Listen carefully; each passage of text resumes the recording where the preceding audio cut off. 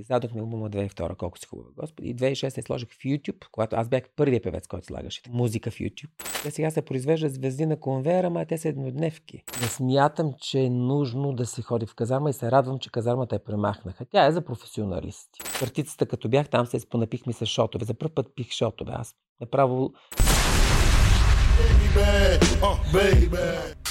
Ивка Бейбе on the phone. Здравейте! Сезон 2 на Ивка Бейбе Подкаст. Днес на гости ми е един човек, който до година прави 40 години на сцена, който е супер разпознаваем, беше супер интересен играч в картицата, стигна до финал.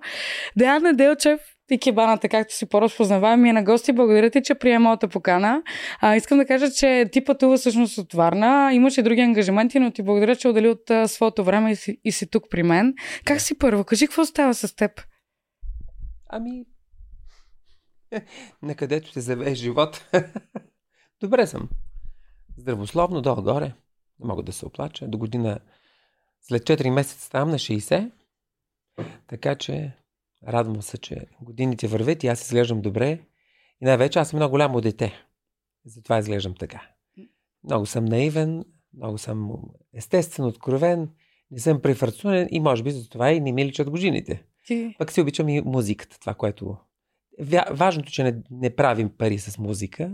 Малко се правят пари с музика, но пък не се оплакам. Каквото такова.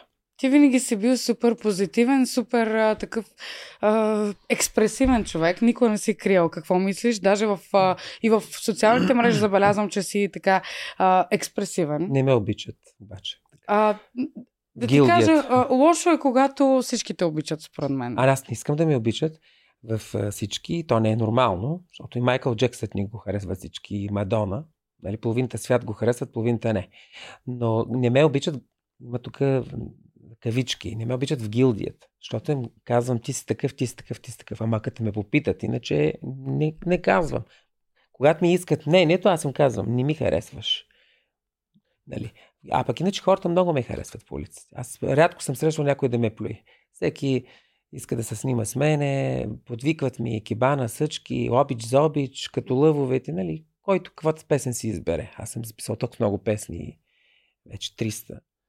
И има много хитове вече, стари, нови, за всеки му по-малко, нали? За всеки по нещо искам да кажа. Така че аз съм един много естествен човек и на сцената и на улицата. Тоест, няма разлика между образа на сцената. Не обичам префарцунените неща. Не ги обичам. Гледам много префарцунени колеги и не ги понасям. Макарон БГ е най-добрият избор за подарък. Защо? Има 6 месеца валидност, естествено след закупуването на ваучера. Ваучера идва ето така, направо готов за подаряване. Момчета, знам, че на вас ви е много по-трудно. Така че Макарон БГ е готиния, правилния и сигурния избор. Защо? Защото ще изненадате много приятно човек като вас, мама, тата или, може и бившия. Както искате. Така. Няма никакъв проблем. Само сега може да се възползвате от промокод IVKA10 за 10% отстъпка. 10% са доста хора. Айде, Макарон БГ. Учил съм се от много от тях. Бил съм, възхищавал съм се. Сега съм отвратен от повечето колеги и не ги понасям. Много малко колеги поддържам връзка. Мислиш ли, че в тези среди, музикалните среди конкретно, може да съществува истинско приятелство? Да, ако си съхранен, ако си чист и истински, както аз съм голям приятел с певицата Ани Върбанова, която е тръгнала от студиове, носителка на Златни Орфей от 1977 година.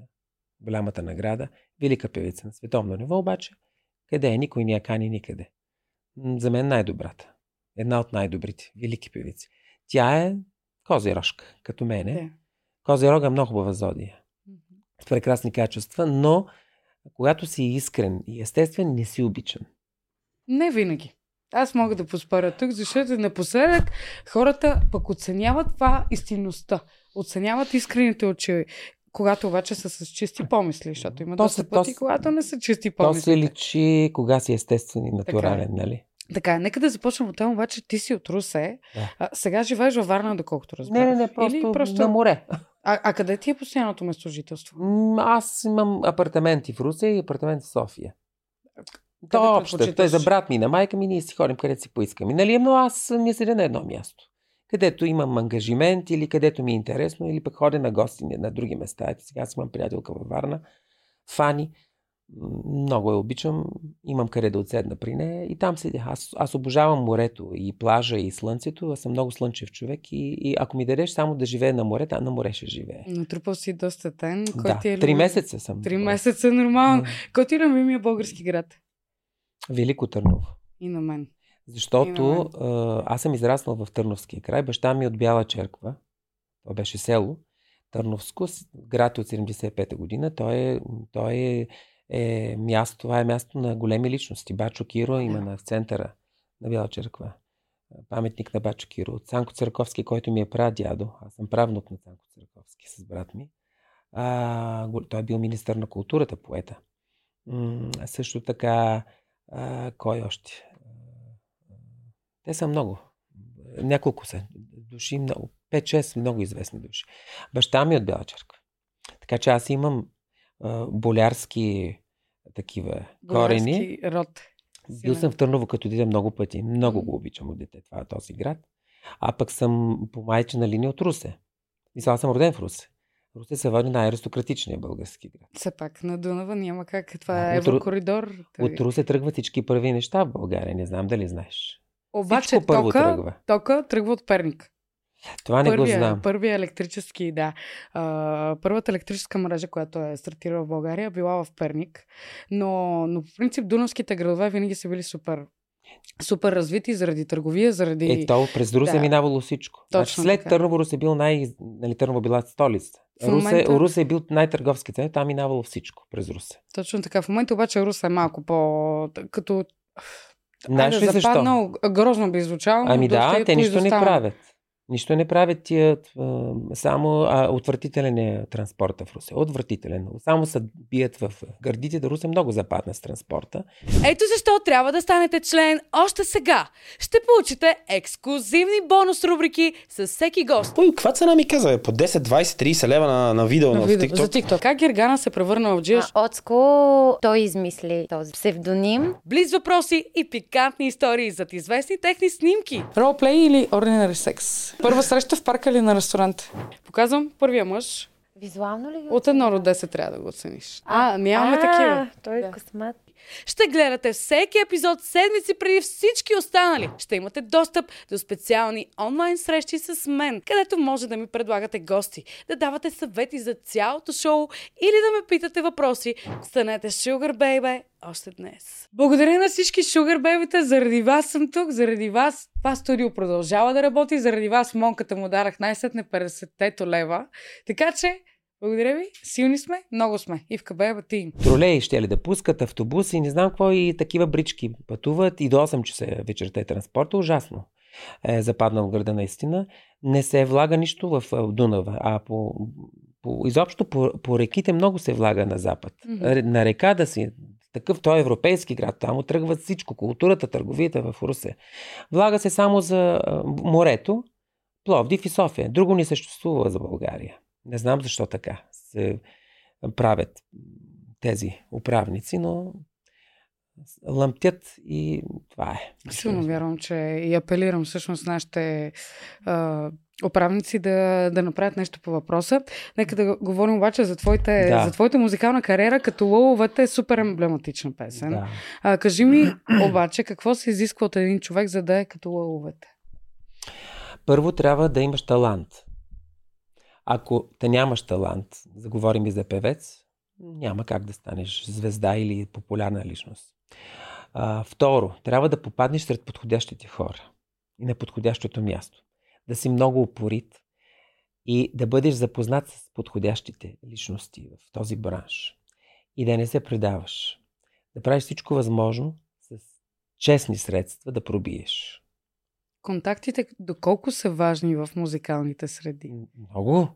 Значи да те запознаят с подходящите хора, да оценят твоя талант, да оценят таланта, наистина, ако имаш такъв, и да видят в тебе, че наистина има нещо.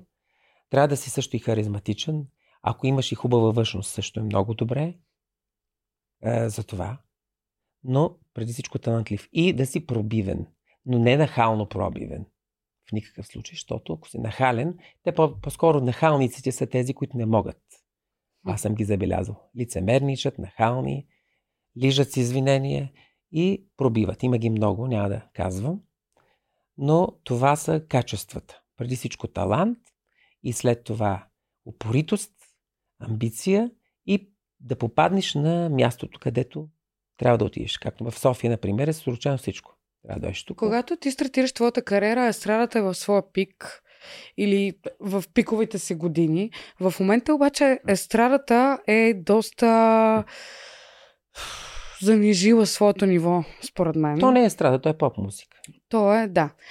Естрадата, според теб ще се завърне ли? Ще има ли някакво обръщане назад към нея или по-скоро не? Има хора, които се слушат поп-музика от 70-те, 80-те, 60-те. Има си. И все повече ще има, защото това е мелодична музика. Това е музика без мелодия, нищо не се получава. Тези, които сега правят кариера, не знам, те трябва преди всичко да помислят да има мелодичност в една песен. Иначе не знам как ще станат звезди.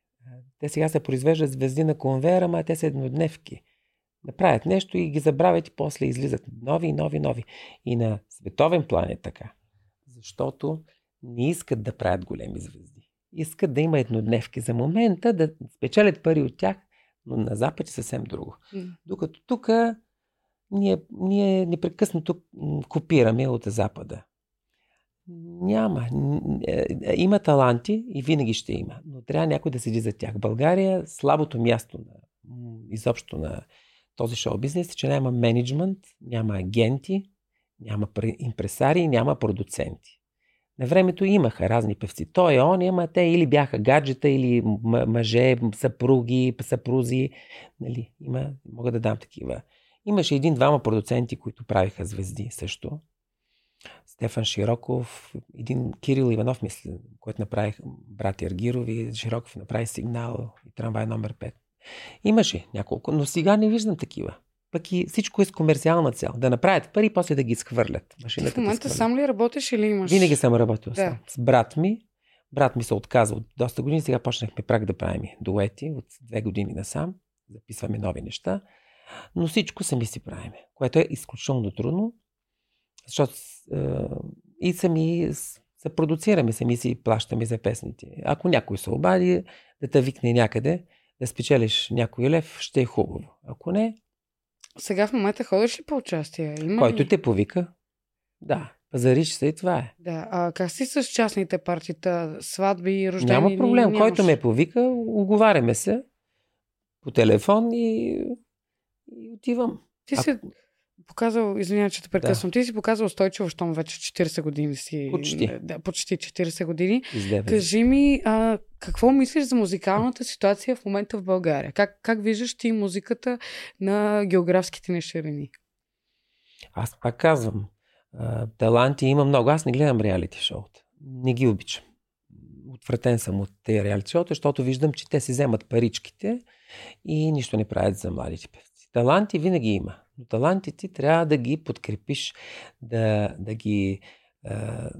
им дадеш гръб, да им напишеш хубави песни. И то не е една.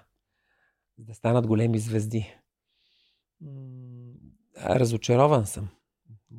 Не мога да бъда възхитен от това, което виждам като шоу-бизнес, защото всичко е комерс. И на световен план е така.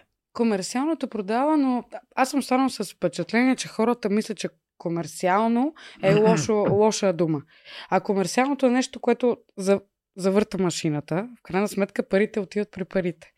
А комерциалното не може ли да е и смесено с музикантското? Има ли някакъв момент, в който... Музикантското, ако си го правиш за себе си, няма да спечелиш никакви пари. Тоест, ако искаш да пробиеш на пазара комерса, да направиш модерна музика, модерно, не знам какво значи модерно, за момента какво се върти по каналите, каквото се върти, това трябва да направиш. Но кой ще ти го напише, какви пари ще ти искат, ако нямаш никой зад гърба и колко време ще те въртят и ще бъдеш забравен. Трябва да има някой, който седи зад тебе. Комерса това е. Да ти въртят непрекъснато и да си в камерите непрекъснато. Но това никак не е лесно. И събития, и камери. Това го правят Пайнер. Да. Шалгаджиите. Те го правят успешно.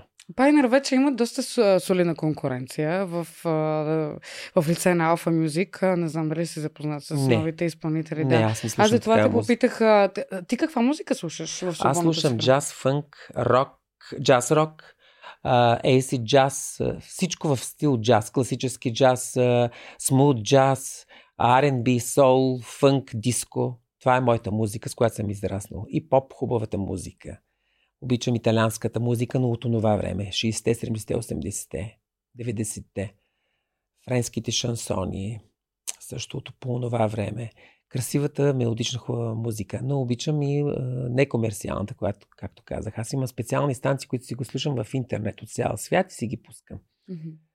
Слушам и едно радио в България, единствено Jazz FM радио. Там се запознавам с най-различни изпълнители, групи, защото пускат всякакъв тип джаз, модерен, класически, както казах. Обичам джаз рока, групи като Чикаго, като Тото, нали, такива неща също.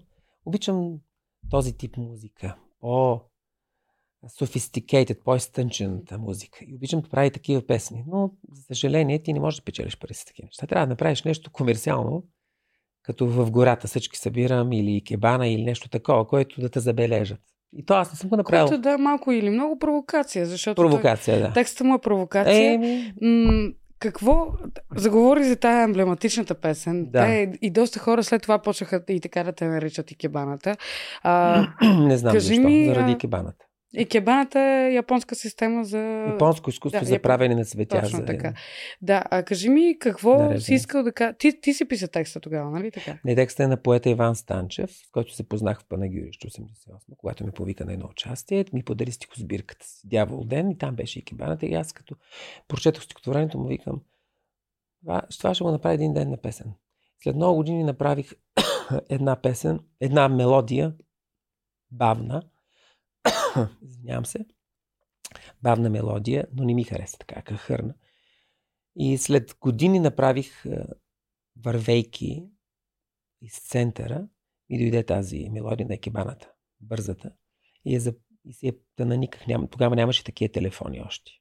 А ти как се записа тогава на диктофон? На диктофон имах едно такова, как се казва, касетофонче, което... Диктофончетата, да, малки. Да, и така дойде Икебаната. Последствие направих и куплетите и я записахме. С брат ми 2001, 2002 записахме за Евроком Пловдив, издадохме албума 2002, колко си хубава Господи. И 2006 я сложих в YouTube, когато аз бях първият певец, който слагаше такива изобщо музика в YouTube. Един приятел от Австралия ми се обади и каза, знаеш ли, че има нещо, един сайт YouTube, може да си сложиш там работите. Викам, добре, давай го. И знам, че бях първият изпълнител, който сложи такива неща, 2006 година. И чак 2010 забелязах песента. Значи смятай 9 години след като я записахме с брат ми. 2010 година тази песен тя буквално избухна. Някой намери в Нова телевизия. Да, мисля, че точно така беше историята. В Нова телевизия те я показаха и оттам нататък вече беше лавинообразния ефект. Аз бях на Канарските острови в Испания работех. Да, ти тогава по това време си бил в сервитьор си работил, не? Не, на Канарските острови в Испания направихме трибут, почет към групата Bee Gees. Аз работех в големи хотели. Да. Сервитьор работих в Южна Африка. Когато там подписах договор с Полиграм за 3 години. Издадох албума се Гранди Аморе Либрисос. Но преди това работих като сервитьор, преди да направим албума. Mm-hmm. В Испания работих като певец. Да. На Канарите. Добре, ти пускаш тази песен. Харесва ли ти тази песен? До ден днешен слушаш ли си? Коя? От Икебана дървесата. Аз не обичам да се слушам. Не си ли слушаш твоите парчета? Никога. Наистина ли? Записам ги пускам и да си ги слушат Само докато я записваш. Да. И това е, защото намирам всякакви косури, как съм го изпял. Да, разбирам. В повечето случаи аз съм говорила с много изпълнители съм говорила и те ми казват всички тебе, аз не обичам много да се слушам парчета. Въобще не обичам. Да, ти си поредният човек, който ми казва, че не обича да се слуша парчета. Последната ти песен е... И гласа се не обичам да слушам. Защото не съм щастлив. Искам все повече и повече и повече. Но това е положението. Човек, когато е критичен, върви напред. За мен хората, които се критикуват сами себе си, те вървят напред. Дано да върви напред, знам ли? Вървиш, определено вървиш. Последната ти песен се казва Торта, нали е така? От смешните. А иначе аз направих много сериозни парчета. Много сериозни. Тортата е от последната от смешните. Да, тя преди 9 месеца публикувана в YouTube. Тя е спонсорирана от Министерството на културата. Така ли? Да, защото аз кандидатствах по програма, като много. И ме одобриха и я направи. То даже отзад си пише Министерство на културата. Да. То всъщност, разкажи ми историята за цялата песен. Как ти дойде идеята, кой ти е помогнал композитор? Авторът на текста е Валери Станев, сценарист и режисьор на всичките ми клипове. От в гората всички събирам до... Те са вече над 20 такива направих. Някои станаха много, много известни, като Гуменото пати, като Ферма за сперма, като Дъртака. Аз съм гей, тя са нестандартните випове, чалга, много станаха на плажа. Той ми прави и много от текстовете. Много талантлив от Плевен Валери Станев. Благодаря му. И той ми дава понякога идеи, текстови, аз си ги запазвам в имейла и му казах, сега е време за тортата да я направим. А вие как събирате информацията? В смисъл, кореспондирате си по имейл или се чувате по телефоните? Или как? Важда ми се по телефона и казвам, имам нова идея, пускам тия в имейла и си я запазвам. И когато му дойде времето, му казвам, айде, имам пари. Да я сега е момента. Да, и така направихме и тортата. И старата мума преди това направихме. Да. Също 2021 също много се гледа. Тортата по същия начин. Аз направих след това музиката. Първо трябва да ми хареса и музиката. Текстът той е ясно. Той е провокативен пак. Гледам, че се почна да се гледа. Той е провокативен, той е такъв, който да кажете, боже, какви глупости пееш. Обаче, защото аз вчера се заслушах... Те са интелигентни глупости. Точно това ще да кажа. Вчера се заслушах и в торта, и в всички събирам. Да. Има много метафорични изказвания, които метафори трябва да ги откриеш, ако наистина слушаш песента, не само да я чуваш. Така че, кажи ми сега, какво иска да каже лирическия герой от Икебана, дървесата ги боли? Защото аз си го парафразирах по мой начин. Че не трябва да сечем дърветата. Точно това. Да. Естествено. Да. Но това е идея на автора Иван Станчев. Да. Трябва да го питаме и него, но предполагам, че е точно това. Той е много труден поет. Той не е за всеки. Трудно се възприема. Поезията му е пълна с много метафори. Не всеки го разбира, Иван. Аз не правих няколко негови песни. Но тази му е най-известната, естествено. Да. Тортата, ако можеше да опишеш живота си с торта, коя торта би избрал?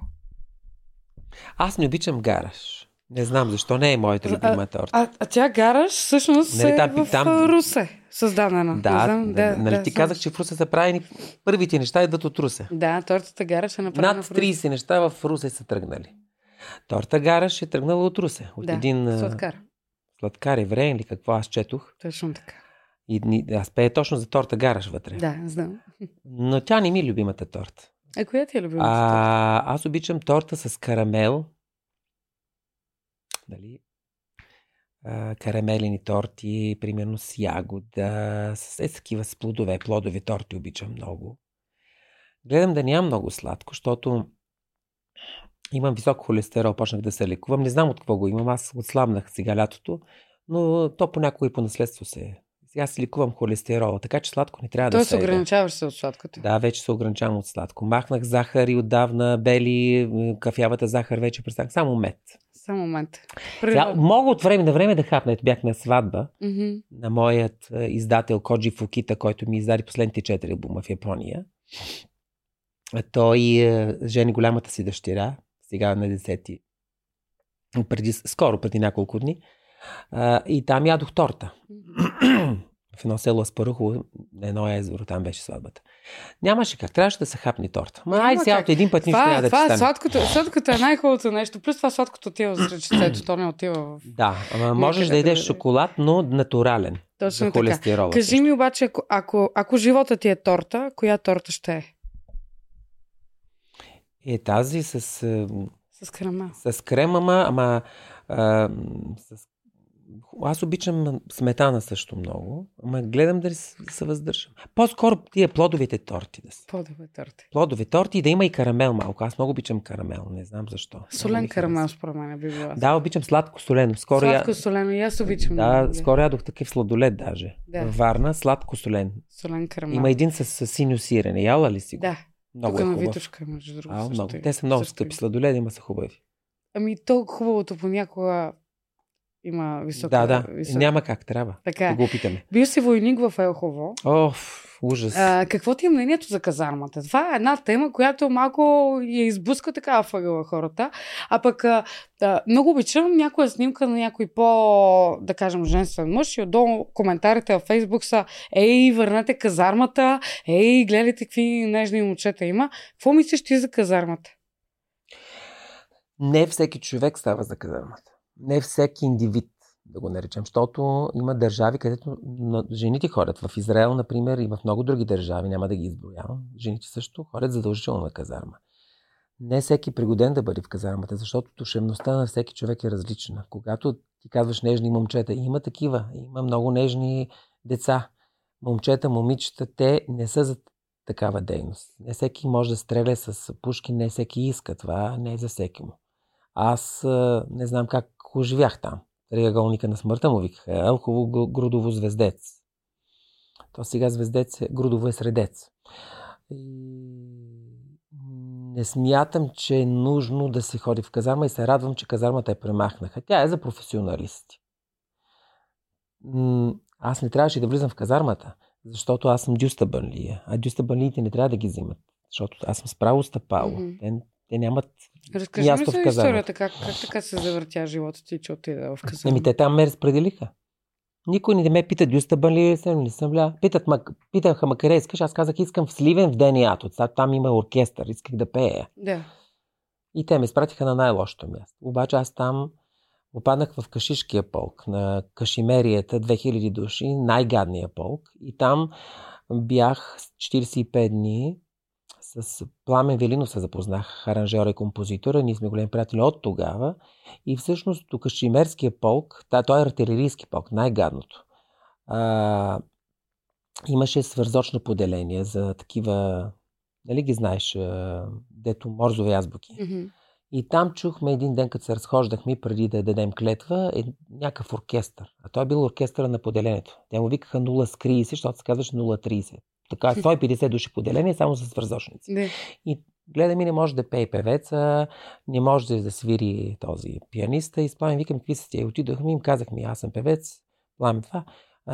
Свирише на няколко инструмента и като ни чуха и отидохме да свириме на подполковника на поделение. Той като ни чу, избягахме от казармата.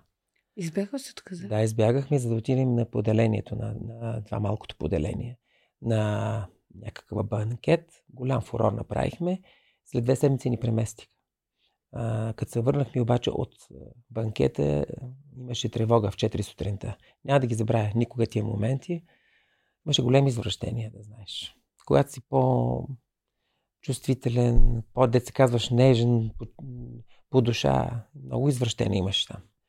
Да ни преместиха. Преместиха ни в поделението и с музиката искам да ти кажа, че много свирихме навсякъде, но в същото време аз взех 1-2 клас морзова азбука. Направиха ни от редници и сержанти, младши сержанти. Командира много. Много доволен беше от нас. Подполковник Луканов и ни пускаха и по отпуски. Много съм доволен. Това ме спаси музиката.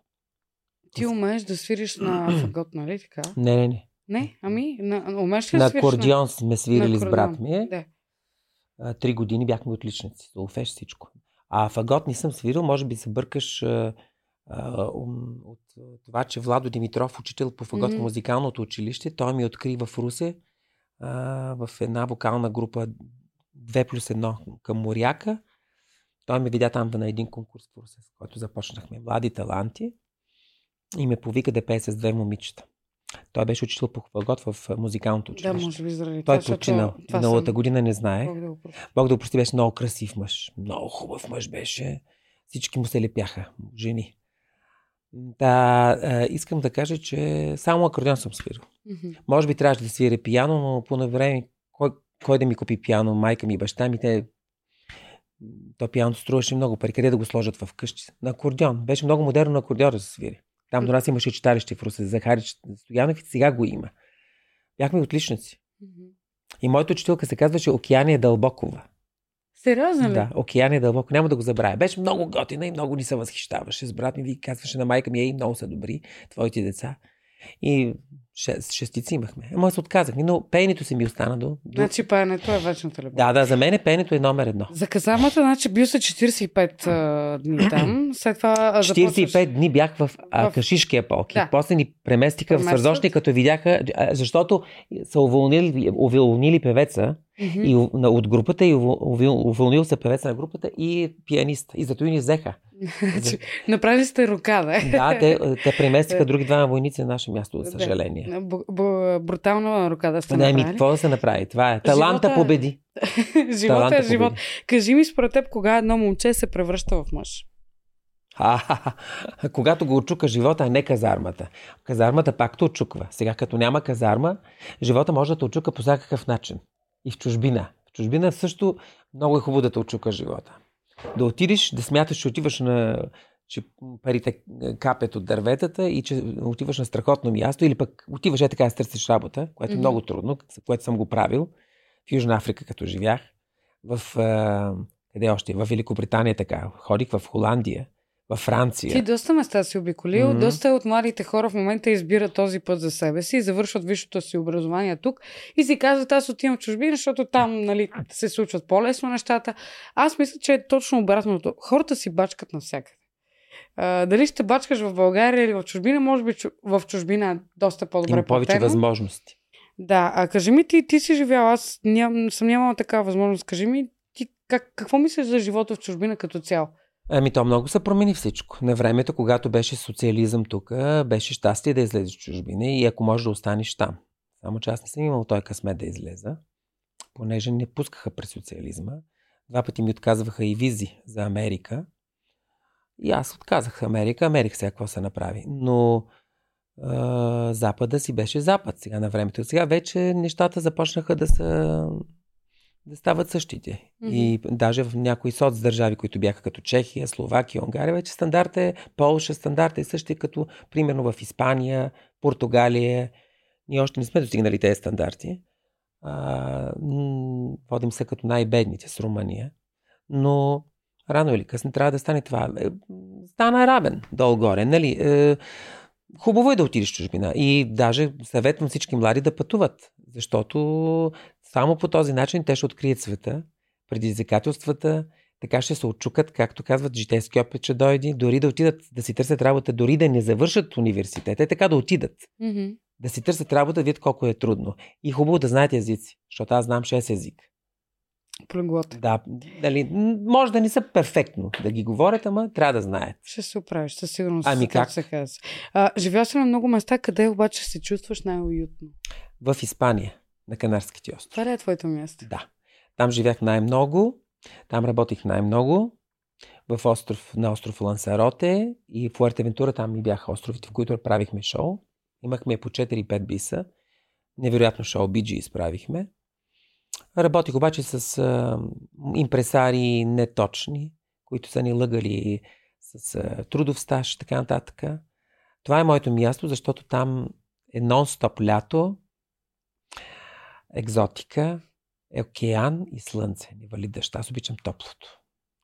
И там искам да се преместя да живея. Италия много обичам. Тя пак е първата държава, в която излязох на запад.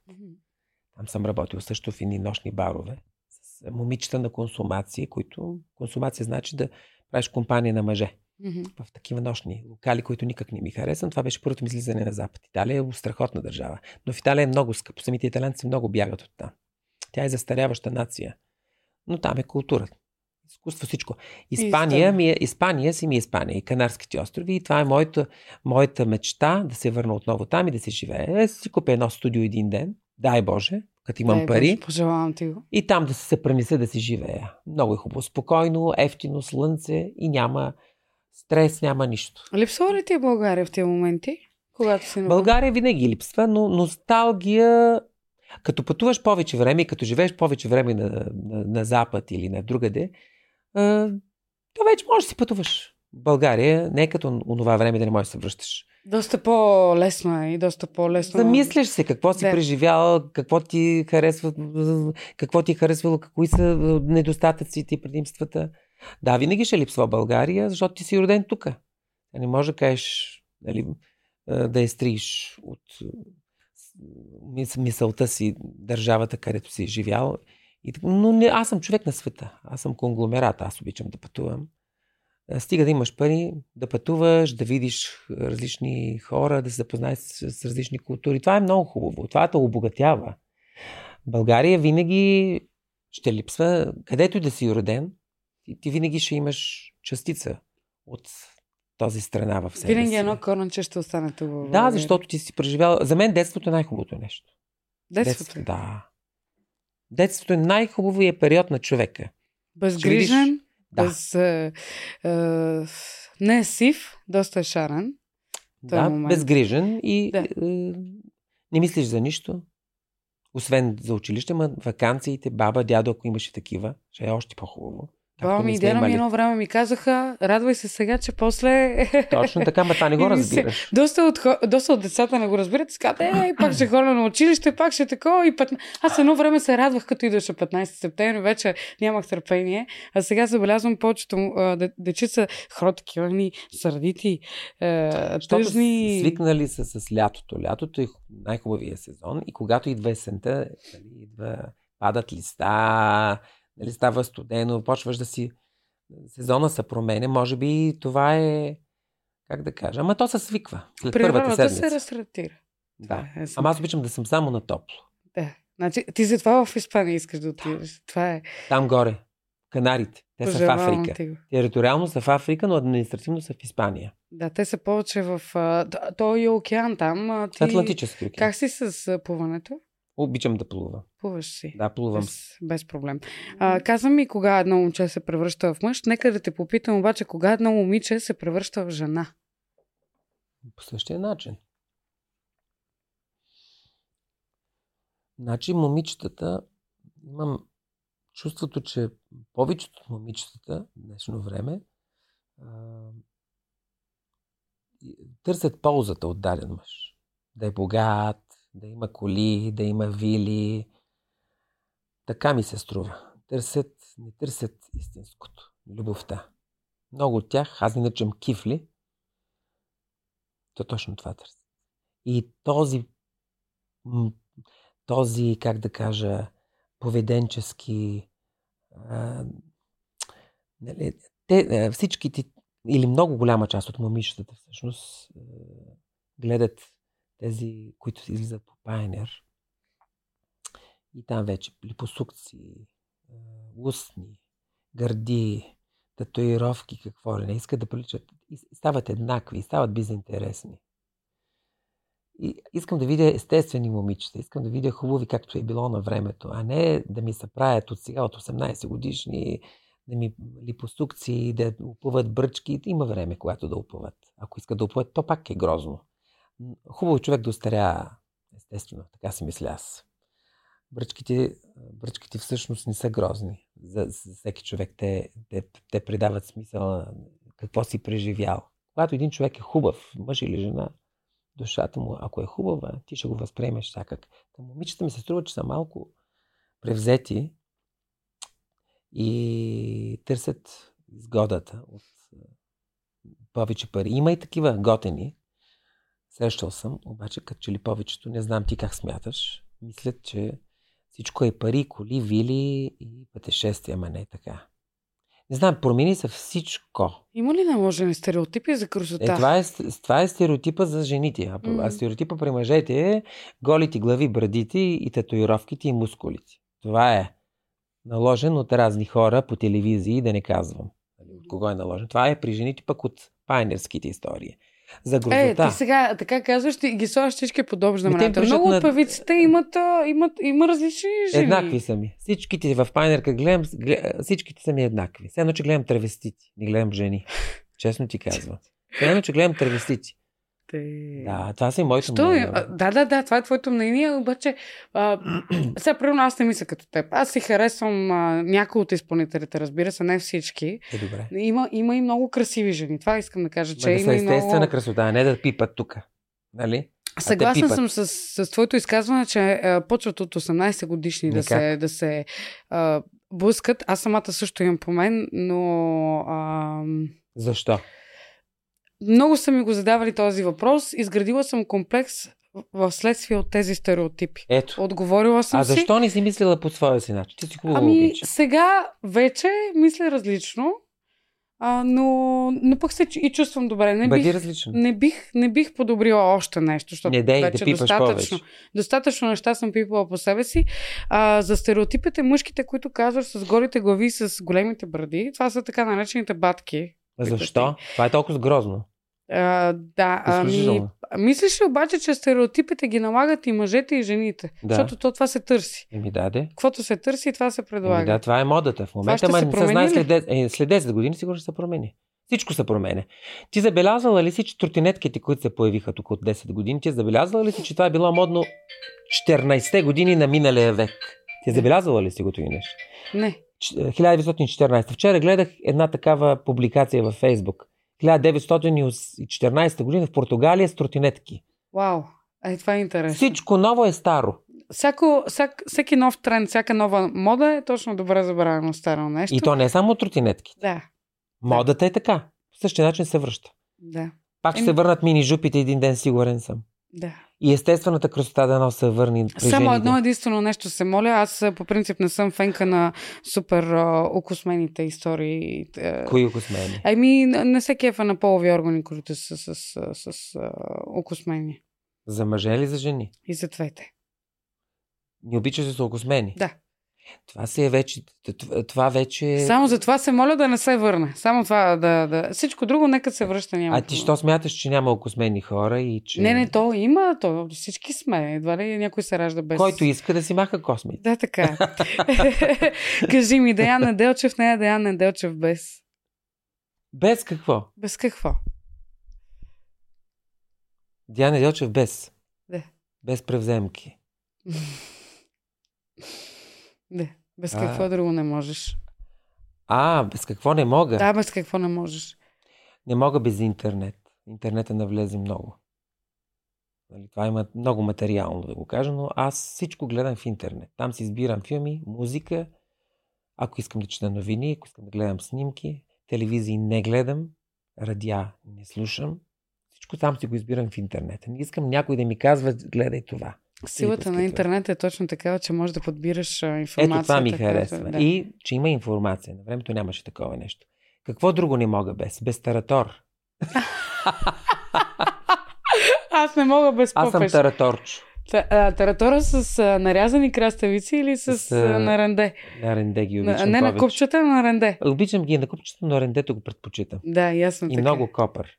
Ето. Да. Значи следващия път, ако отидеш на някой на гости, вече ще знае как предпочиташ таратор. Не мога без 10 часа сън. 10 часа? Да. 9-10 минимум. Много? Не много. Това е за един глас, за един певец задължително. Как си пазиш гласа? Хубаво повдигна тази тема. Спането е номер 1 за всичко. За гласа, за кожата, за настроението, за психиката, за усмивката. За всеки, не само за един певец. А за гласа идеално. Колкото повече спиш, толкова гласът ти показва височини и там всичко, нали? Аз съм тенор, аз трябва да имам височини. Mm-hmm. А като не се наспа, тук се едно някой ме е фанал за гърлото. И съм в лошо настроение, и съм крив. Може да обидя някого. Много съм крив. Mm-hmm. Съня, той възвръща всички тук. Клетките се възстановяват. Той е важен за всеки. Минимум са казали 8 часа. Пък аз спа между 9 и 10. 9 и 10 часа. Също така сънят... Какво друго за гласа? Гласът... Аз лично не пия, не пуша. Не пия газирано. Никакво? Не. Газирана вода? Не, абсурд. Не. Студени води? Не. Всичко стане на температура. Имаш ли си някакви твои си рецепти, които... Дали там сурово яйце... Суровите яйца са хубави, когато, примерно, ни ти е добре гласа. Хубаво е да го пиеш. Иначе не го пие всеки ден. си яйцето. Да. Не Не ли хубаво. гадно? Не, много си хубаво. Жълтъка, белтъка, много помага тук за гласните струни. Освен това, аз правя едни упражнения всяка вечер. Си жабуря зъбите и после гласните струни с сандрин. Не знам дали го знаеш. То е едно малко шишенце. Вместо тези неща, които ги продават за зъбите. Дето си жабуриш листерин ли как се казва. Аз с сандрина си жабуря първо зъбите и после тук правя профилактика на гласните струни. Той е от ябълка, от пектин. Да, после ще ми кажеш, защото аз работя в нощни клубове, задавам въпроси там на хората и понеже е супер задимено и ми пада гласа. На следващия ден аз нямам глас. Реално, нали, не пея, но пак е неприятно, защото аз пък говоря, не мога да говоря с хрипове и с... Така че ще ми споделиш... Ще ти споделя и яйцето ще ти помогне. Сините сливи също. Добре. Сушени сини. Ето едно намигане към всички хора, които им пада гласа или ще се занимават с ушиците много пречат. Много пречат. И air conditioner също. Климатиците. Да, аз работих в нощен бар във Варна няколко години и там получих гласови възли. И си направих операция 2019. На гласните струни. Доктор Дончо Дончев от Военна академия, той, слава Богу. За 3 минути беше операцията. Имах възел голям. От air conditioner и от пушенето. Много пушат. А защо пушат, след като има закон да не се пуши? Защото ако ние не пушали, няма да додат хора. Кажи ми сега тия собственици, не ги разбирам. Реално, монетата винаги има две страни. Винаги е така. От една страна собствениците пуши се. Определено не навсякъде, не навсякъде, но се пуши. Извратено ли ни е обществото според теб? Да. В извратеността според тебе в положителен аспект ли е или в негативен? В негативен. Защо така смяташ? Ами защото тук в България всичко, което е ушким правилно, то не е правилно. То е... виждаш, минават през пешеходни пътеки, убиват хора, не спират, закони се приемат, не се изпазват, не се спазва законите, пушат, не се спазва. Извратено е като мислене. Ето това... Ма то не е само в България, като си помислиш. Ето сега това е извратено също за мен и с липосукциите, което става по цял свят. Защо ще си пипеш ти кожата и ще опъваш зорлем да станеш по-красив? И след 2 години пак трябва да го направиш това нещо. И непрекъснато. То ти трябва много пари. Ако имаш пари, добре, ама не съм сигурен, че ще станеш красив. Да не казвам наши певици на какво са заприличали. Като ги погледнеш, се плашеш. Не си фан на пластичните интервенции? Не виждам смисъл. Защо да не остарееш по нормален начин? За остаряването съм съгласна, защото той живота шари с четката като художник по лицето. Мисля, че парите играят. Тук вече перверзията са парите. Те винаги другото го има, че хората са свикнали изпълнителите и артистите като цяло да изглеждат перфектно. Добре, ама като ги видиш на живо, се оплашеш от тях. Ти ги виждаш и се плашеш от тях. Ти самия би ли си направил пластични интервенции? Никога. Нека да ми увиснат и телеса и всичко. Аз поддържам, аз правя упражнения за тяло. 20 години не съм спрял. Лицеви опори, коремни преси, за задни части. Не съм спрял. Ма 20 минути на ден. Всеки ден ли тренираш? 3 дни, 1 ден почивам. 3 дни, 1 ден почивам. Задължително. Болен, здрав, изморен, няма значение. Прави го и да ти кажа, попромених се. Гърди направих. Един ми вика он ден във Фейсбук, направил си цици. Викам, и да имаш цици, всички има цици, не съм само аз. Защото аз като правя снимки и слагам във Фейсбук на плажа, аз по бански. И то се личи, наедрял съм тук. Ама аз нищо не пия, не ходя по фитнеси, не пия някакви анаболи, не правя мускули. Да, по принцип съм стегнат. Виждам, че съм стегнат, ама... Ти си висок, имаш добро... Да, ама на моята възраст... Знаеш ли колко хора изглеждат с такива кореми, отпуснати? Мъжете или жените се запускат по на 52 на мен не ми дават повече от 39. Даже 35 ми дават. Аз викам и хубаво как. Няма значение за мен. Важното е аз как се чувствам. Радвам се, че изглеждам младолик. Да. Хубаво е това за моята професия също. Ама ти и тук си много... имаш си... Не знам дали ген. Може би ген. Майка ми на 80 години, знаеш колко добре изглежда. Да, със сигурност. Обаче, нали така, трябва да има дисциплина. Съчетано е. Не само едното или Спането, само другото. да не пиеш в никакъв случай. Трябва да има дисциплина, хигиена. Опитвам се да напия. Аз пия по една водка. Хубаво, ма не дей да прекаляваш. Не. Аз, например... Аз на 2 водки вече се напивам. Аз не пия такива. Аз пия една чаша вино и то ако съм в компания, обичам и Бейлис. Ама не прекалявам никога. Картицата, като бях там, се понапих ми с шотове. За първ път пих шотове. Аз направо се побърках. 4-5 шота изпих. 6. И всичките са с различни цветове. Беше голям купон. Сега пиеш ли шотове? Не, въобще не пия такива. От тогава не си пил шотове? Не, аз не съм фен на алкохол въобще. Би ли влязъл пак в реалити формат от тук нататък? Ако платят хубаво. Хонорар? Да. Трябва да има хубав Какъв формат ти харесва на теб? Big Brother? Нищо не ми харесва. Аз не обичам реалити шоутата. Би ли влязъл аз ги отричам, не ми харесва. Big Brother ме каниха 2011 година, но аз преговарях 3 пъти и те се смъкваха цената. Аз не исках много пари за Big Brother, но те се смъкваха и аз накрая им казах, за жълти стотинки няма да дойде. Съжалявам много. Аз бях още в Испания на Канарските. 2011 година ме поканих.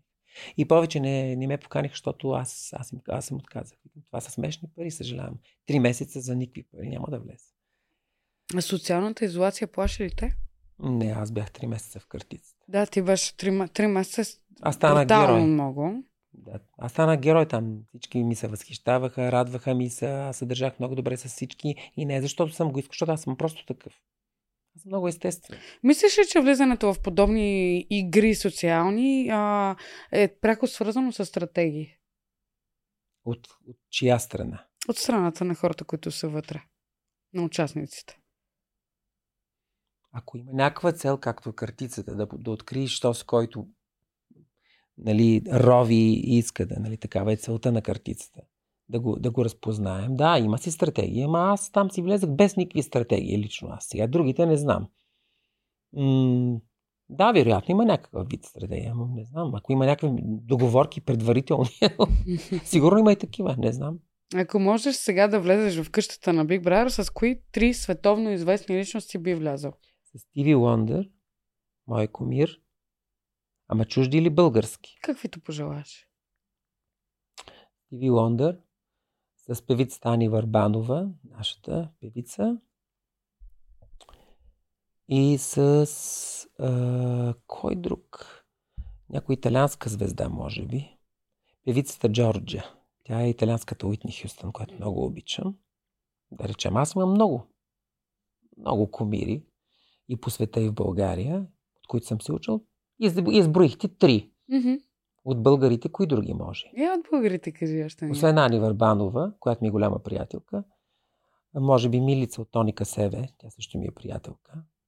Някой, който ще ме дразни ужасно много, Евгений Минчев, който го познавам от 100 години, но там... Това е интересно, че искаш някой, който ще дразни. Да. Искаш да се провокираш. Да, искам да го провокирам. Защото той обича да бъде провокиран, но и аз ще го провокирам, защото му познавам кътните зъбки на Евгений от 85-та година. Примерно, някой дразнител с брат ми. Ще бъдем хубав тандем, Бойко. Някой дразнител с брат ми. Не, брат ми не е дразнител, но с брат ми искам да бъда също. Що пък не? Бойко е много интелигентен, изключително талантлив и като певец. И че също бихме били много добър тандем заедно. Значи аз чувам, че между другото връщат Big Brother в ефир, така че, колеги, ако може, да знаете вече с кого иска да влезе. Да плащат. Да плащат, защото без пари нищо не се получава. Нека да си поговорим малко и за любов. Музиката и любовта са пряко свързани, според мен. Тя любовта е еднаква. Една. Каква трябва да е любовта според теб? Изпепеляваща или по-плавна и неизгаряща? Неизгаряща. Доста хора се впускат в приключението на изгарящата любов, защото тя е по-силна като емоция, по-първична е, а после? После бързо си отива. Може би, защото там повече играе секса. Тото и не е любов. Секса. Каква е разликата между секса и любовта? Креватни движения. Секса. Там няма. То е хубаво да има любов с секса, ама ми се струва, че първо идва нагона. Ма мисля, че при младите е така, в повечето случаи. Първо нагона или първо любовта идва? Идва заедно, често, но като че ли в В повечето случаи, като че ли секса наделява и затова стават тези различия след 2 години, там секса вече започва да отслабва. 2 години му давам на секса, истински хубави, и после вече се вижда кой кого обича, заради какво го обича. Там сексуалният нагон повече. Трябва любовта да бъде закономерна, бавна, как е казано, неизпепеляваща. Да, неизпепеляваща. Да бъде, как да кажа, да разучиш човека, да видиш качествата му, характера му. Защото после ще остане само едно разбирателство. След години няма да го има секса или ще го има в съвсем по друг начин. Там вече нещата, нищо не е вечно. Той живота не е вечен. И секса да го има, той няма да бъде същия. Вярваш ли в вечната любов? Да, вярвам, защото има и такава. Гледали сме такива истории. Те свършват бързо. Ромео и Жулиета. И не само Ромео и Жулиета. Да. Но тя трябва да е много истинска и чиста. Съществува ли истинската и чистата любов без задни Да. мисли, без общи интереси? Колкото и да смятаме, че обществото ни е съсипано и скилиферчено, то си е така, винаги има готини хора. Винаги ще има. И аз вярвам в това и виждам готини хора, които се обичат и се обичат, защото просто се случва, да. Да, търсят чистото. Да. Детското. Ако запазиш детското в себе си, това е много важно. Да се съхраниш като дете. Може би това е най-чистото. И аз съм го направил. Сега това му пита, ти си като едно голямо дете. Аз съм си едно голямо дете. Да съхраниш детето в себе си. Аз имам и такава песен "Аз и детето". Тя е на соул балада от 2005 година. R&B. Аз я написах по стихове на една приятелка Зорница Георгиева. Детето в тебе трябва да се запази. Да го съхраниш. Това е чистото. И тогава вече хората да видят това детското в тебе. Ако се намерят тия двама партньори, има. Дай Боже хората да се срещат и да се намират. Не знам, всичко пак е карма. Аз вярвам в кармата. И съдба.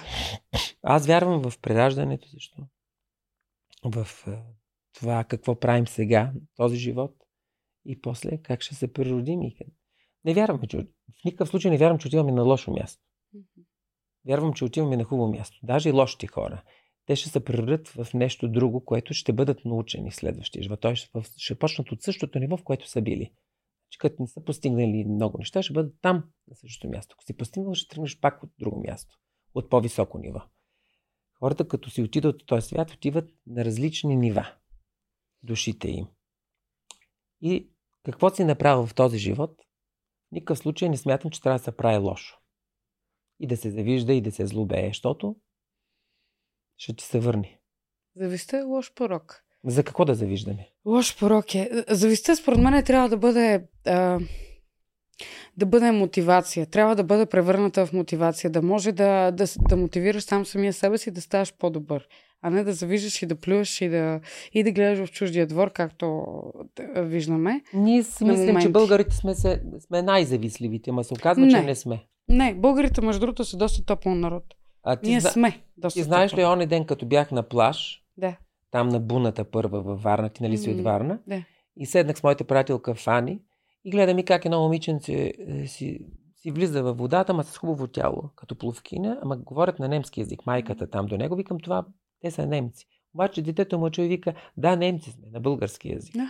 И аз викам, ти откъде знаеш български език? Тя вика, ние живеем тук. И с мама, с татко, викам, защо? Защото в Германия не ни харесва.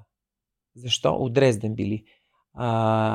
Майката малко на английски си говорихме и тя говореше много хубав български език, детето. И вика, защото в Германия хората са лоши. И аз викам, в България е хубаво и климата и са много хубави хората. И затова избрахме да дойдем тук. Аз направо паднах. България наистина сме хубави. Защото смятах, че българите са най-гадните в Балканския полуостров. Така се водим ние, най-гадните, най-злобни. Кой го каза? Имам си наблюдения. Балкански балканските, от най-балканските държави ние сме най. Аз пък много си ми харесвам, защото и аз съм ходила в Германия, имала съм възможността. Хората са доста по-мрачни там. Тук сме по-усмихнати. Там само работят. Тук гледат да ни работят. Ама петък вечер всички са някъде. Що и там? Същото. Не съм останала много с такова впечатление. Те но... са по-студени. Да, по-студени са. Ние сме топъл народ. По-земен, на юг, по-топъл. средиземноморски менталитет. Точно е така. Това е така. Демокрацията в любовта, до кога сме длъжни да търпим? До кога можем да правим компромиси? Имаш предвид джендърството ли? Не. Тая тема след малко ще обсъдим. Говоря ти, когато някой направи грешка, дали нашия партньор направи грешка, ние до кога сме длъжни да кажем хубаво, обичам те много и съм готов да търпя. Ако обичаш един човек, ще правиш компромиси, ма не вечно и непрекъснато.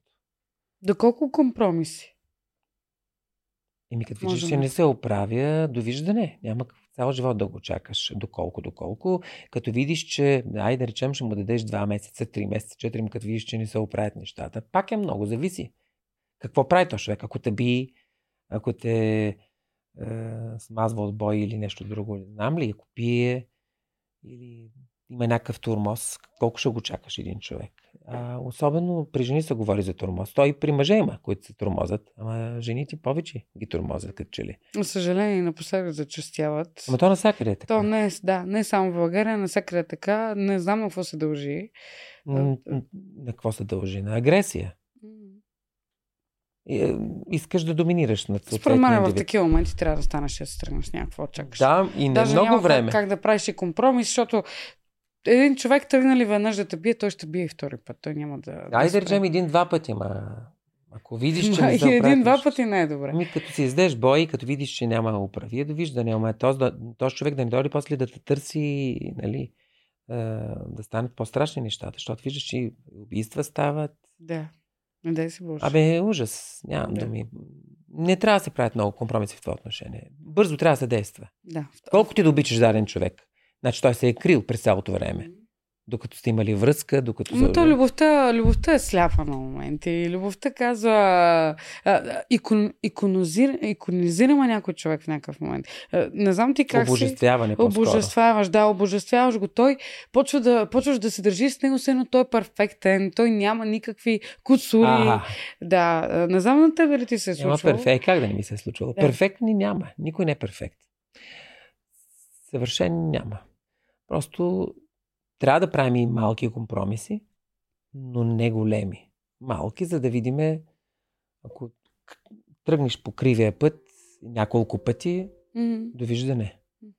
Няма смисъл, защото да не се стигате до такива ексцеси. Сега, ако са малки такива компромисчета за нещо си и не дразни, всичко е много индивидуално. А ако създадеш дете и това дете страда, както много деца страдат, като се разделят родители, това вече е лошо. По-добре е довиждане преди да има деца. Хубаво го каза. Моногамията е друга тема на разговор, която е преко свързана с двойки отношения. Моногамията според теб умря ли по времето на комунизма? Защо по времето на комунизма? Такъв е лафа. Аз мисля, че при социализма ние живеехме много добре. Колкото и да ме плюят, съм сигурен, че има такива хора, защото имаше спокойствие, имаше ред, дисциплина, имаше изкуство и култура. Лошото при този социализъм, то не е било комунизъм в никакъв случай, социализъм, тоталитаризъм, така се наричаше след това, към края на 80-те години, е, че не можеше да се пътува на Запад, да си свободен човек на света и да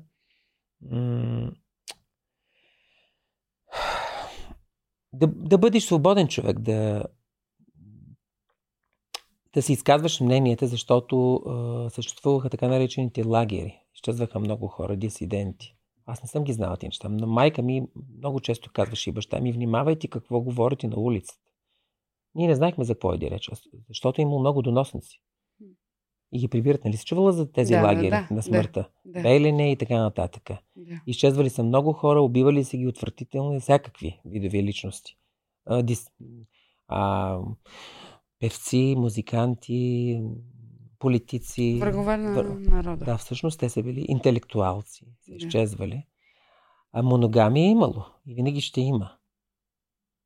По това време не мисля, че кой знае какво са се променили отношенията от тогава и сега. Може би по-спокойно живееха хората. Имаше всичко по магазините. Сега може и да не е имало 15-20 вида хляб, както сега.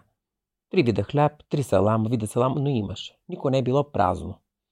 Който не е живял през социализма, не може да ми каже, че е нямало.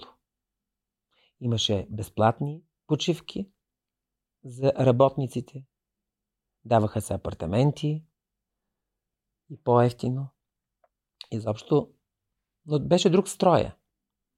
Тези бяха лошите неща. Различни времена, различни Но нрави. моногамия винаги ще има и при социализма и сега. Ти фан ли И си полигамия. Да. Полиаморни връзки за или против? Ами зависи кой как го разбира живота. Ако търсиш само секса, а той секса не е най-важното нещо в една връзка. Нали? Ако говорим да си На с кое някой място човек. е секса в енизъм? На второ място, не е на първо. А на първо кое? На първо е човека, да си кажеш приказката с него, да ти бъде хубаво на душата, душата да ти е весела с този човек, да си прекараш прекрасно, да видиш, че той е чист, че няма задни мисли, че не те използва за нещо. Да се намериш сродната душа. Как се казва на испански ми медия наранха, нали така, Марина, моята приятелка испанката, Марина Дженеро? Ми медия наранха значи моята половинка портокалова. Демек, нали така? Да. Точно Поздрави така. на Марина, която е тук с нас Да. в студиото. Да, Тя ми е най-голямата приятелка. имаш истински приятели, което е страхотно. Да. Да, приятелите... Я кажи сега, винаги съм се чудила, от кого боли повече? От гадже или от приятел? От приятел. И аз съм на това мнение. Толкова съм плакала за приятел, Да. колкото за мъж не съм плакала. Ти и за толкова не жена. Няма значение лесбийка Да. ли си, не си ли, сексуалното ориентираност. Не. Да. Важното е, че си плакала за приятел. Защото приятел е по-ценното нещо. Мгм. Не винаги можеш да срещнеш истински приятел, мъж или жена. Ако го срещнеш, това е ценност. До колко Голяма. приятели може да има човек? Колкото си иска, стига да са истински.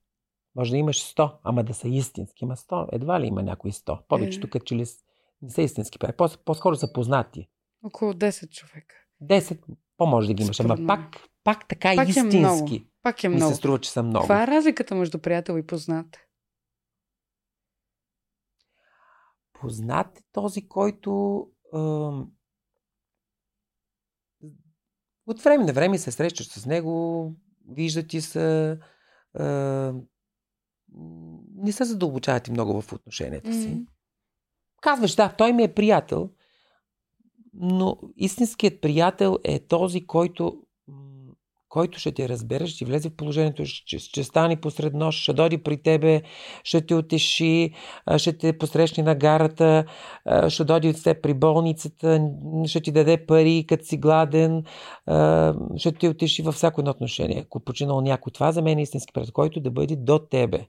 И докато познатия няма да го направи той. Здравей, здрасти, ще го видиш един път в месеца. Много такива познати имаме. Не казвам, че те са, не са лоши хора. То не е до лошо. Много, много внимателно, според мен, човек трябва да използва думите си, защото силата на думите е нещо върховно и аз не наричам приятели моите познати. Много се стара и някои ми се сърдят, като кажа, ти А как ги наричаш? познати. Познати. Ето, значи, Да. едно и също Но ми мнение се са. сърдят. А сърдят Сърдят се. ми се, да. Ами тогава, като се сърдят, значи не са ти приятели. И ето стигаме пак, че се Не ти познати. трябва такъв случай. Така е. Имаш една много хубава песен, която е Счупена душа. Щупени души. Счупени души. Кажи ми, Тя е от последните, от какво? миналата година. какво най-добре лекува счупената душа? Щупената душа лекува любовта. Новата любов. Клин избива. Да. Вярно ли е те? Истинският приятел. Също. Ако няма истинска любов, нали, такава лична, персонална, да я намериш, защото тя душата може да е щупена от всичко в крайна сметка. Значи, да, клин избива. Трябва някой да я замести, нещо да я замести тази щупена душа, да се фаниш за нещо и то най-вече приятел истински, който да те утеши. А всъщност щупената душа може да се щупи от всичко наистина. До теб трябва да има човек, който да каже, не се притесняй. Нещата ще се оправят и те наистина ще се оправят, защото след лошото идва хубаво. Никога не смятам, че след хубавото пак идва хубаво или може пак да идва, но после пак идва лошо. Така се редува всичко. Няма така вечно щастие. Всичко е ин и ян. Ами то затова ни се изпращат тези препятствия в живота, защото да се учиме, нали? Това са уроците на живота. Нашите души се учат тук в този земен живот. Така. Тези тела. Защото те телата ще си отидат един ден, ама душите ще останат. Аз казвам, че аз вярвам в преражданията. Вярвам в това, че ние после не умираме. Душата как ще умре? Това е енергия. Няма как да умре. И аз съм на това мнение. Не мисля, че енергията може да отиде някъде, защото тя излиза, тя циркулира. Да, тя циркулира. Някъде в пространство. Кажи ми, доминантните жени напоследък стават много актуални, все силни, независими. Според теб обаче, отблъскват ли мъжете или ги привличат? Според мен все още като че ли ги отблъскват мъжете. И аз съм на това мнение. Той мъже иска малка сърничка, той не иска нищо повече. Зависи какъв мъж е. Да, така е. Ако е някакъв свит, мухлю с извинения. Мухлю е гадна дума, някой, който е, как да кажа, по-затворен. Да, зависи как му е преминал живота. На него му трябва, може би, такава жена, която да го командва. Ама не е за силен мъж, защото как ще се бият два характера силни. Но ми се струва, че не се харесват доминантните жени. Макар че аз нямам нищо против тях. Стига да се разбират хората. Помежду с някоя в лична връзка. Всичко зависи от характера си. Ако мъжът е по-слабия, значи жена трябва да е доминантната. Те се разбират така. Аз познавам такива хора, такива двойки. Жената е мъжът в семейството. Той в професията е така. Разни и в свободни, и в известни личности много такива има. Да. Затова са хората така различни, цветни, пъстри, шарени. Живота е шарен. Да. Така е. Имаш песен "Аз съм гей". Какво мислиш за хората, които спекулират със своята сексуална ориентация, за да успеят по един или друг начин? Песента се казва "Нестандартните", в тире, скоби различните. Нали, аз съм гей, ти си лесбийката. Така. Нямам нищо против всички тези хора. Много ги обичам, но не афиширането. Аз не съм против гей парадите. Нека да ги има, защото те се търсят правата. Но не и тези джендърски истории, които почнаха да навлизат. Защото и самите гейове, нали, говорим за лесбийки, травестити, хомосексуалисти, и те са вече против тези джендърски истории, и те вече там бъркат много надълбоко. Смяна на пол, там интересите са вече по-различни, почват да се дразнят самите. Значи, тия гей паради са създадени по съвсем друг тип на времето там в Америка започват. Нали? Идеята е съвсем различна. Тук сега, докато има гей паради, има доста смесени мнения. Едните са за, другите са против. Ние сме много крехко общество, за да съдим тези гей паради. Върви да видиш в Испания какво чудо. Един от най-големите гей паради е в Мадрид. Аз съм ходила на гей парад в Испания и беше доста хубаво преживяване.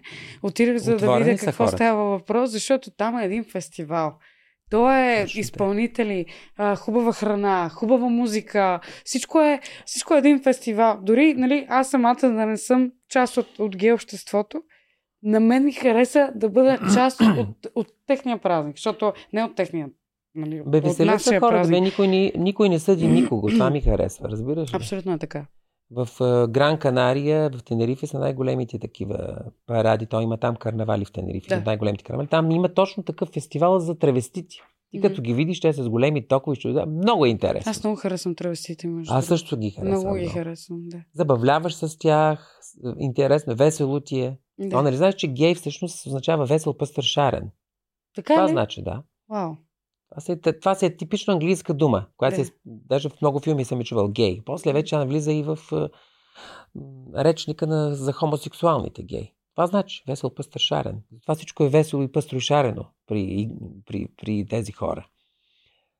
Трябва да се ценят тия хора, защото тия хора са много интелигентни, гениални. От тях тръгват много промени. Хора на изкуството, интелектуалци, поети, писатели и всякакви. В никакъв случай... Да са силна прослойка на обществото. Да, ние сме много, как да кажа, назад в тези неща.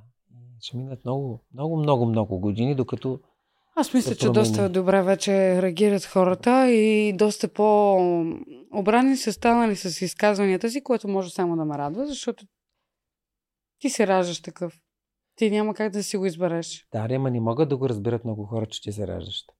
Те смятат, че ти ставаш такъв, като си бил в някаква среда. Ма няма такова нещо. То всичко става в утробата на майката. Какво би казал на тези хора, които... Защото ставали сме свидетели не един път през годините, когато има тормоз, дали психически или физически тормоз върху някой човек, който откровено казва, че е гей. Тези, които го малтретират и не го обичат, с ниска култура. Нека да прочитат защо този човек е гей. Понякога и някои стават и такива. След като не са го осъзнали. То пак си го носят в себе си. През годините, но те могат да не го осъзнаят 20-30 години. После го откриват и разкриват. Ами трябва тук висока култура. Трябва да се чете, трябва да се информира. И човечност. Бих добавила. Да, в никакъв случай да няма подигравки. Не ги обичам наистина тези, които афишират. Аз съм такъв или такава, чупят китки и се показва по улиците. Също не го обичам това. Макар че в Мадрид има такъв квартал човека, само за хомосексуалисти, и ги виждам как момчетата си ходят ръка за ръка. Много ми е интересно. И в Мюнхен има. И в Мюнхен има, даже по световарите имаше две момчета, нали, знаеш как са човечетата. Имаше две момчета и две момиченца едно до друго. Има си цял такъв квартал, който е супер. Мене ме кефи, защото аз самата отидах също. На нова година празнувах в гей квартала на Мюнхен. Да. Беше страхотно, беше едно от най-хубавите ми преживявания. И имаше много... пак ще отидеш. Да, имаше усмихнати хора, с които се забавлявахме. Беше страхотно вече. Аз също обичам тези хора. Да. И ги подкрепям. В никакъв случай не трябва да ги преследваме и да ги обиждаме, защото, нали ти казвам, много гениални личности има там. Абсолютно така. Много напредничави са те. Абсолютно така. И в политиката е пълно с такива. Пълно е. Ама са скрити, нормално е. Защото обществото не го приема. Или го приема много бавно. Навънка е и там има голяма сегрегация. Според мен и навънка има. Не само тук. Поздравя на всички мои Sugar Baby-та, с които оставаме вече, защото имаме въпроси, блиц интервю и естествено рубриката. Благодаря ти, че ми беше на гости. За мен беше чест и удоволствие. Имаш ли въпрос към мен? Да. Готова съм. Щастлива ли си? С работата ми много. В личния си живот? Не. Така си помислих. Но ти пожелавам да срещнеш истинската любов, щастие, защото ти го заслужаваш. Много ти благодаря. Благодаря за много хубавото интервю, искреното, и бъди естествена. И тук. Много благодаря. Деян Неделчев ми беше на гости. Ще оставя YouTube линк долу в описанието, за да може да следите всичко случващо се около него. Благодаря ви, хора, че бяхте с мен. Благодаря на всички мои абонати. Благодаря на Монката, на целия екип, които винаги седят неотлъчно до мен през цялото време. И така, пожелай нещо на хората. И това е твоята камера там. Здравейте, хора. Здравейте, приятели, неприятели. Искам първо да сте здрави, но не само физически, а и психически, душевно, ментално. Защото ако вашето здраве ментално е разклатено, и физиката ви ще е разклатена. Пожелавам ви да бъдете повече слънчеви, да прекарвате повече време на слънце, защото слънцето дава енергия. Витамин D-то е много важно. Пожелавам ви да срещнете истинската любов, където и каквато и да било, няма значение сексуалността, да се реализирате в вашите области, повече да се движите, и ако създавате деца, ги възпитавайте много добре, защото оттам тръгва всичко. И не се отчаявайте, защото има изход от всичко. Надеждата последна умира. Много ти благодаря. Супер беше.